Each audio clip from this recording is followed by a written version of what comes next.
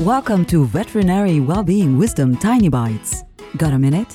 Get a tiny bite of well-being wisdom that'll help you thrive. Here's your host, citizen scientist in neurology, neuroplasticity, and positive psychology, and program director for the Center for Workplace Happiness, Sandy Weaver. Choices, choices, choices.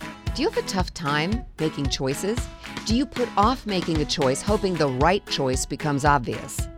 Maybe you've heard this before. Not making a choice is actually a choice. You're choosing to let the universe or higher power or whoever you've given the power over to take care of it. When you make a choice, it's only a choice for now. You can always make another choice later. Take the pressure off of making choices. It's all good. For more well-being wisdom, visit theveterinarianschampion.com. I'm Sandy Weaver.